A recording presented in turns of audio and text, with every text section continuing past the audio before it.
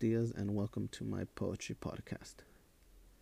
The poem I'll be talking about and reading is Enum by Jericho Brown. Enum by Jericho Brown. They said to say goodnight and not goodbye. Unplugged the TV when it rained. They hid money in mattresses so to sleep on decisions. Some of their children were not their children. Some of their parents had no birth dates. They could sweat a cold out of you. They'd wake without an alarm telling them to. Even the short ones reached certain shelves.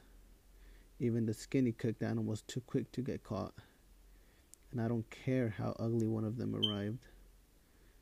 That one got married to somebody fine. They fed families with change and wiped their kitchens clean. Then another century came. People like me forgot their names.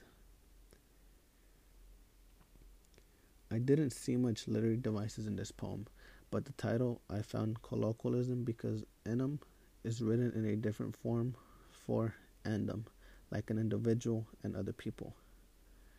Andum to me is a reference to the people in the poem.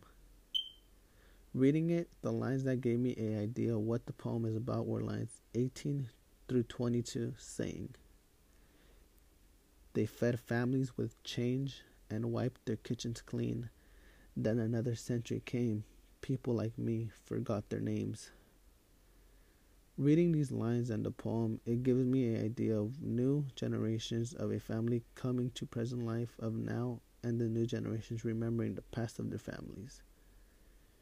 Giving details of what their ancestors did, like how parents had no birth dates, or they'd wake up without an alarm telling them to, or how they hid money in mattresses so to sleep on decisions.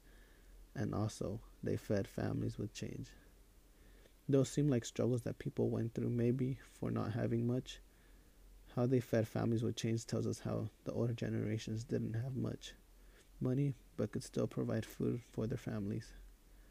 The second to last line says, then another century came. It kind of shows how life kept going for them, and probably new life, but time kept going, living like this. And it shows how people can still make the best of life through struggles and be happy still. Thanks for listening.